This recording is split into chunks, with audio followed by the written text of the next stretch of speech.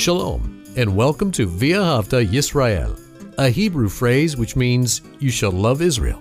We hope you'll stay with us for the next 30 minutes as our teacher, Dr. Baruch, shares his expository teaching from the Bible. Dr. Baruch is the senior lecturer at the Zera Avraham Institute based in Israel. Although all courses are taught in Hebrew at the Institute, Dr. Baruch is pleased to share this weekly address in English. To find out more about our work in Israel, please visit us on the web at loveisrael.org. That's one word, loveisrael.org. Now, here's Baruch with today's lesson. The Bible reveals that there is a judgment day. And here's the good news. The Scripture teaches us, but there's only one way for this to be a reality. The Scripture teaches us that you can go before God on that judgment day and not be ashamed. What does that mean? That He will receive you, that He will accept you into His kingdom, and you will be in that kingdom forever and ever. And the good news is this. It's not something that you do, that you perform, that you achieve. It's something that you receive by faith. You simply believe in the promises of God. Specifically, one promise, and that is that gospel message. When you accept that gospel, you can have assurance, absolute confidence that you are going to be in the kingdom of God. When we look at Scripture, we see that the Word of God reveals the character of God. So do you understand the character of God? Because His character is directly related to His activity, His work, His purposes, His plan.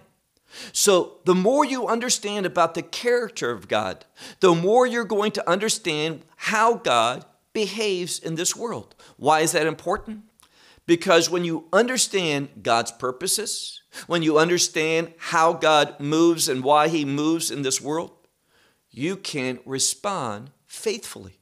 You can demonstrate obedience, that you can live a life that's pleasing to Him, one that manifests His glory. But it all begins with you believing His promise, and believing that promise by faith is going to transform your life, where that you can have assurance, that you can have peace, and that you can have confidence that you are going to receive the good things of God for eternity. Well, take out your Bible and look with me to the book of Romans and chapter 9. The book of Romans and chapter 9. Now, when we concluded last week, we see that Paul was speaking about God's glory. This glory of God that He wants to place upon vessels of mercy. Now, what's the relationship between these two things? Well, very simply, it is only when you receive God's mercy, and there's only one way to do that, by receiving Messiah's provision. That He died upon that tree, that He shed His blood. It's when you believe that message, the only message of salvation, the gospel, that you are a recipient of His mercy and that He is going to pour out His glory. What does that mean? Well, that word glory relates to the kingdom that you are going to have for eternity. How wonderful is that? You are going to have for eternity a kingdom experience. You are going to be with Him in His kingdom. And it's all dependent upon you receiving that mercy, what He has provided freely for you. And we also talked about last week that there's two types of individuals. He speaks about vessels or instruments. There are vessels of honor and there are vessels of dishonor. And what we find is the vessels of honor are made to be honorable vessels by His mercy. So you receive His mercy, you become a vessel of honor. He works in you that change. He's faithful to bring it about. But if you reject His mercy, you are going to be eternally an instrument of dishonor, and you will be cast from His sight. So what is so important, and what Paul is emphasizing, is the mercy of God that comes through the gospel of God, that work of redemption that Messiah Yeshua, Jesus Christ, did for you and for me upon that cross. And he did it on Passover, the day of redemption. Well, take out your Bible and look with me to the book of Romans and chapter 9. The book of Romans and chapter 9. Now, he's speaking about the glory that he's going to put on vessels of mercy, that he has prepared beforehand for glory. He wants us to have that glorious kingdom experience. It's eternal. It's wonderful. And he wants to focus in on now who's going to receive that. Look with me to verse 24, Romans 9 and verse 24, where he says, whom also he called us. Now the question we have to ask ourselves is, who is us? And he's speaking about believers. What type of believers? Well, he answers that as we keep reading once more verse 24. Whom also he called us, not only from the Jewish community, from the Jews, but also from the Gentiles. Now that shouldn't surprise us, because when we go back to God revealing his redemptive covenant, and he did so through Abraham, we know something. God's desire, spells it out in Genesis 12, to bless who? All the families of the earth. So that is a very broad, it's a very inclusive term. God's desire is to bless all people. And this is going to be emphasized in a few minutes.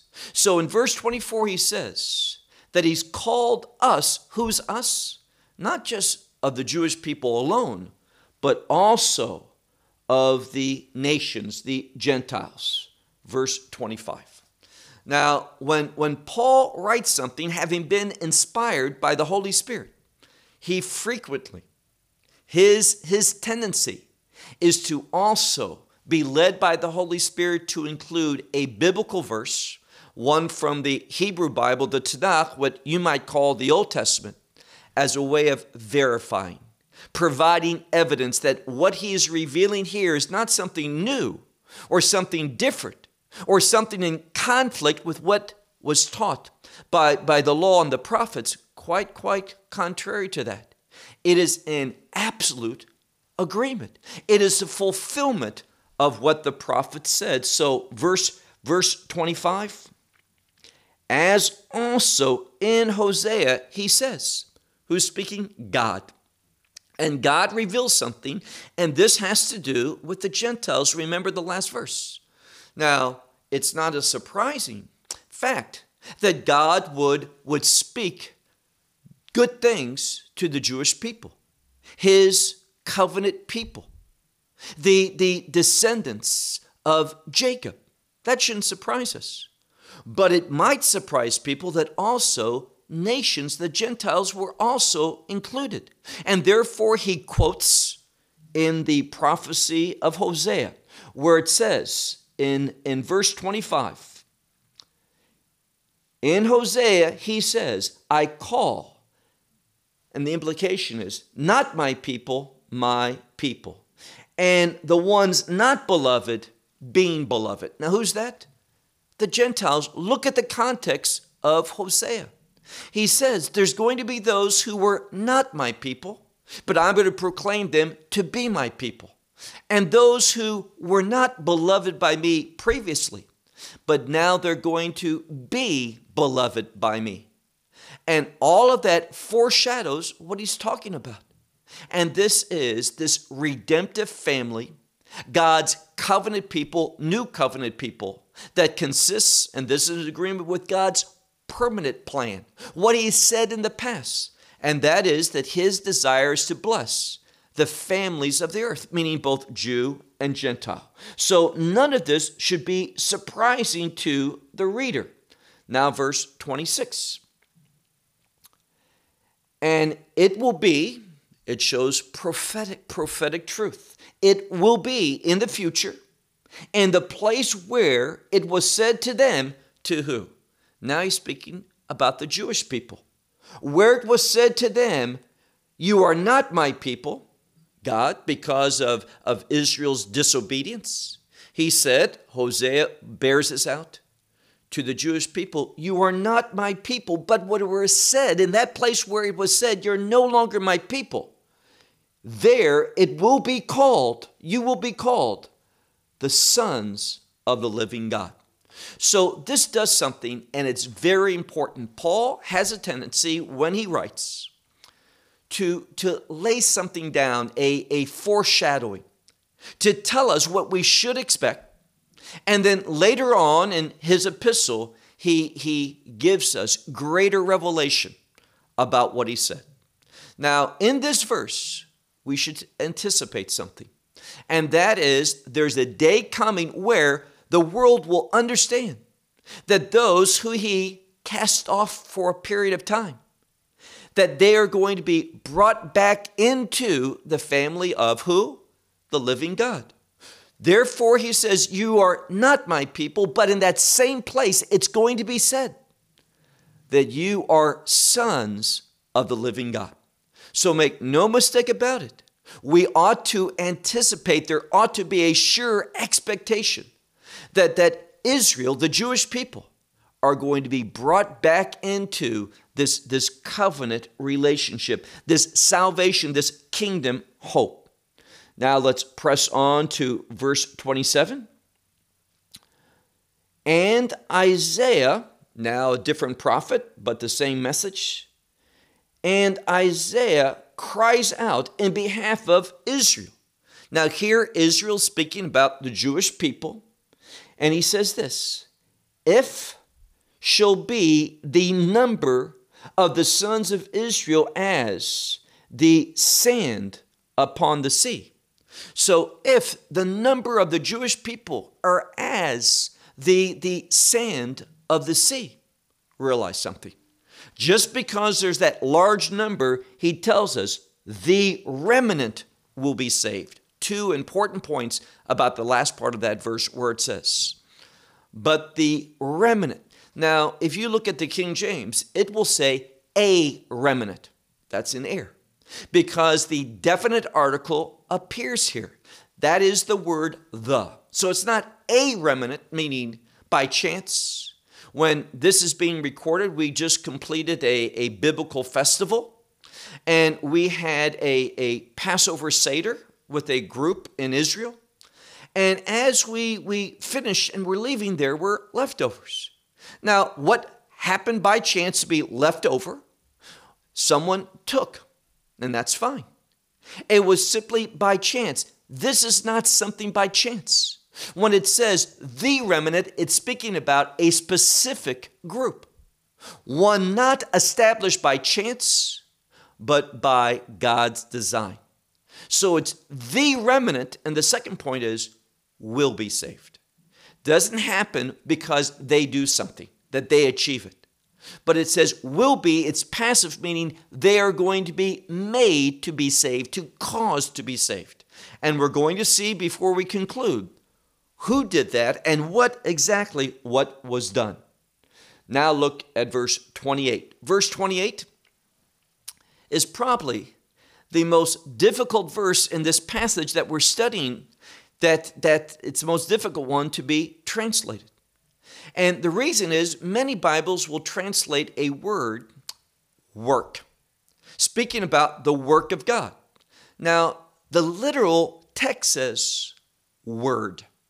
It's the Greek word logos. And that word speaks about the purpose of God, the mind of God, the plan of God. So that's why it's translated frequently work, speaking about what God's going to bear out, work out, cause to be accomplished. And what does it say here? Let's look carefully at verse 28. For, literally, a word, that specific plan, objective of God, will be completed. And he's going to do that, how? Swiftly. And he's going to do it in righteousness. That's what it says. Now, the Textus Receptus goes on and adds another phrase that many Bibles leave out.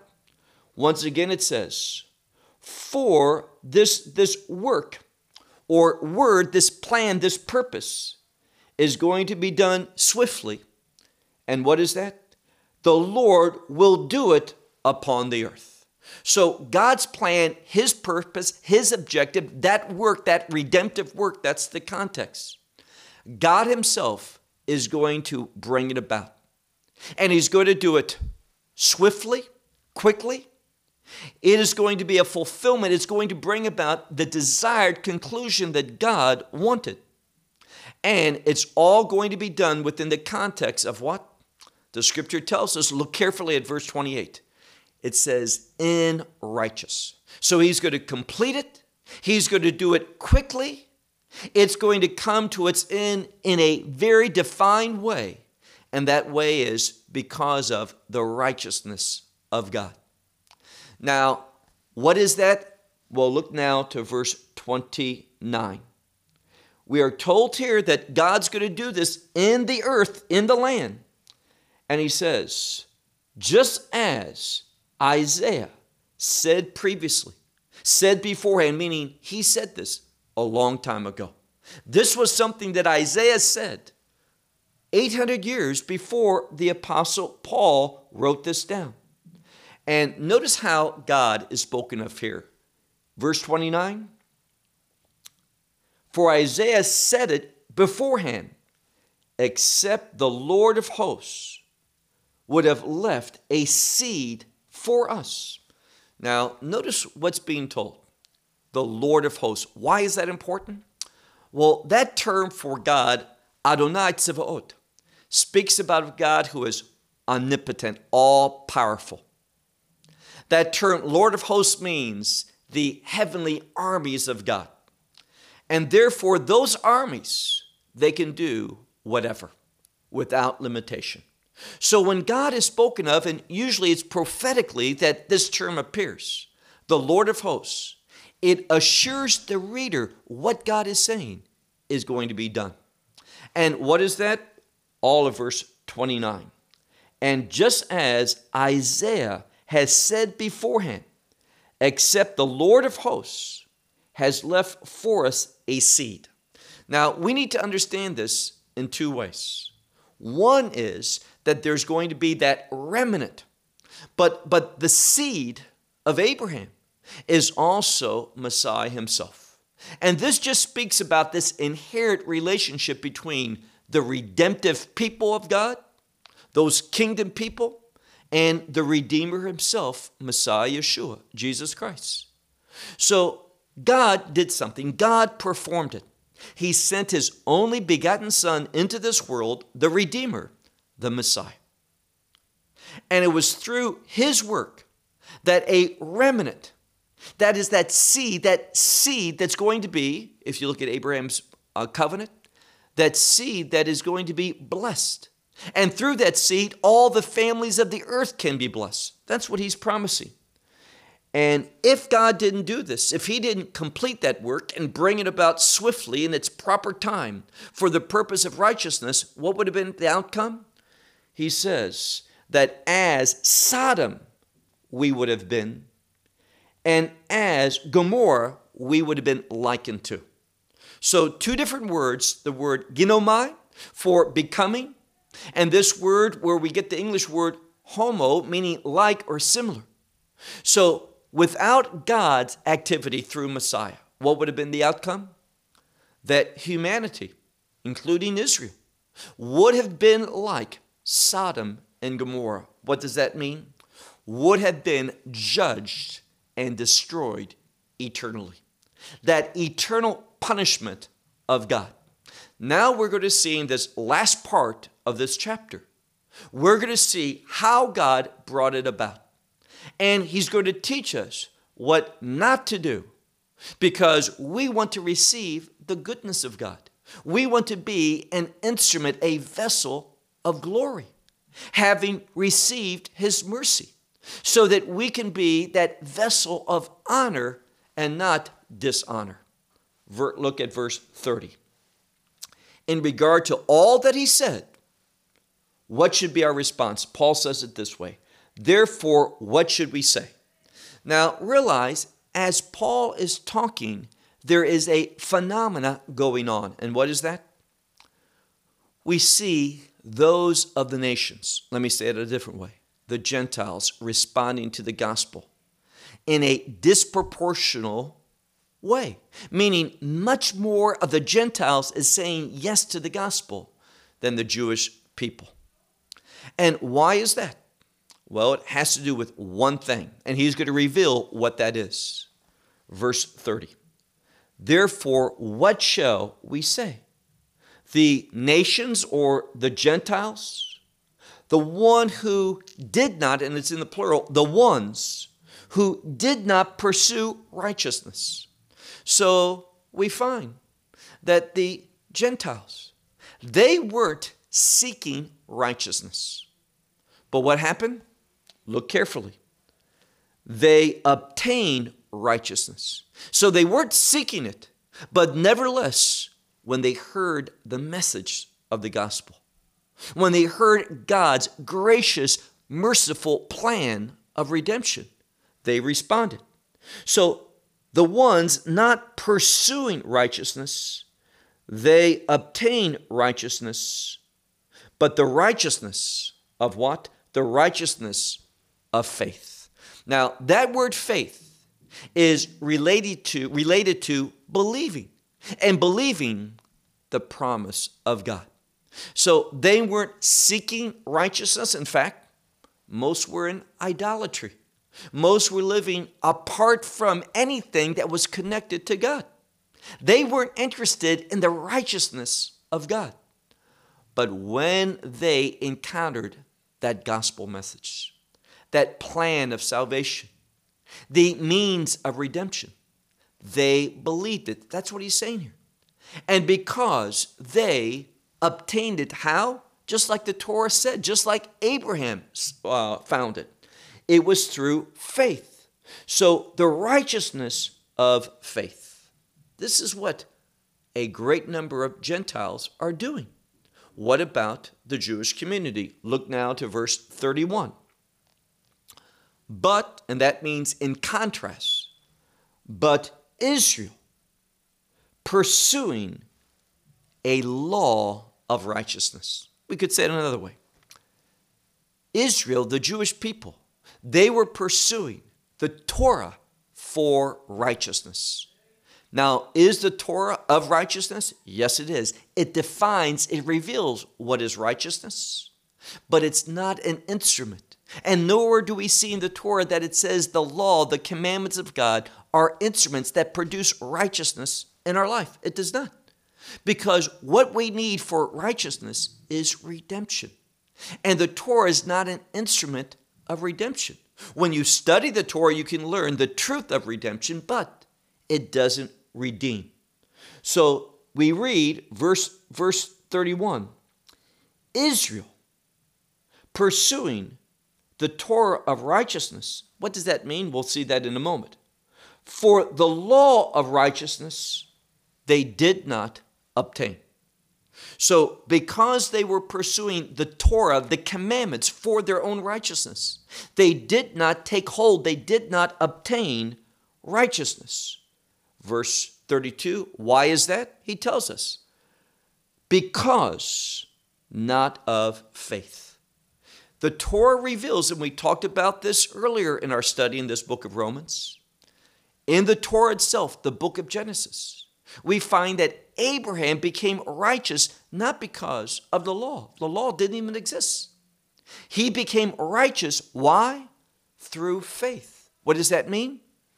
He believed in God. And now the Gentiles, at a disproportional level, they are behaving like Abraham because they are believing in the promise of God, his covenantal promises. They are exercising faith. They are simply saying yes to the revelation of God. And that revelation specifically in this context is that gospel message. So the Gentiles are obtaining righteousness because of faith, whereby Israel, in a disproportional level, are not receiving righteousness because they are not operating out of faith. But what? Look at the end of verse 32. But as from the works of the law. They were thinking, this isn't biblically correct. They were thinking that it's by works of the law. If I do enough, if I have enough good deeds, then I will be declared righteous. No, you can never do enough good deeds to be declared righteous. Being declared righteous comes from accepting the work of Messiah, what he did, and receiving his righteousness being imputed, given to us. That's the only way that you can, and this is an outcome of God's mercy, through his grace, that you will be declared righteous. And you will be an instrument of honor. And you will be one who has God's glory placed upon you. And notice where it goes. It says, but as from works of the law. And therefore they stumbled, for they stumbled upon the stumbling stone. And what is that stumbling stone? Where he's going to tell us, again, look at verse 33, our last verse. Always dealing with the Torah and the scripture, in this case, the prophet Isaiah, to tell us who is that stumbling stone. Verse 33. Just as it's written, again, written in Isaiah, behold, I lay, or I place, or I put in Zion. What's Zion? A kingdom term. I set in Zion a stumbling stone. This is how the world sees him. The world stumbles over this gospel message. So it says, I set in Zion a stumbling stone, and whatever else? A rock of offense. Why is it called a rock of offense? He's speaking about the cross. This rock of offense is Messiah crucified. But he says, look at the end of verse 33, but everyone, meaning both Jew and Gentile, doesn't make any difference. But everyone believing in him. What's the outcome? If you believe in him, you will never be ashamed. What does that tell us? You can have assurance. You won't be ashamed when you go before God on Judgment Day, because you've believed the promise, you've accepted that rock of offense, Christ crucified. And therefore, you will be welcomed eternally into the kingdom. This is the good news of the gospel. We who believe in Messiah will never, ever, ever be ashamed. We will receive the glory of God. Well, we hope you will benefit from today's message and share it with others. Please plan to join us each week at this time and on this channel for our broadcast of loveisrael.org. Again, to find out more about us, please visit our website, loveisrael.org. There you will find articles and numerous other lectures by Baruch. These teachings are in video form. You may download them or watch them in streaming video. Until next week, may the Lord bless you in our Messiah Yeshua, that is Jesus, as you walk with him. Shalom from Israel.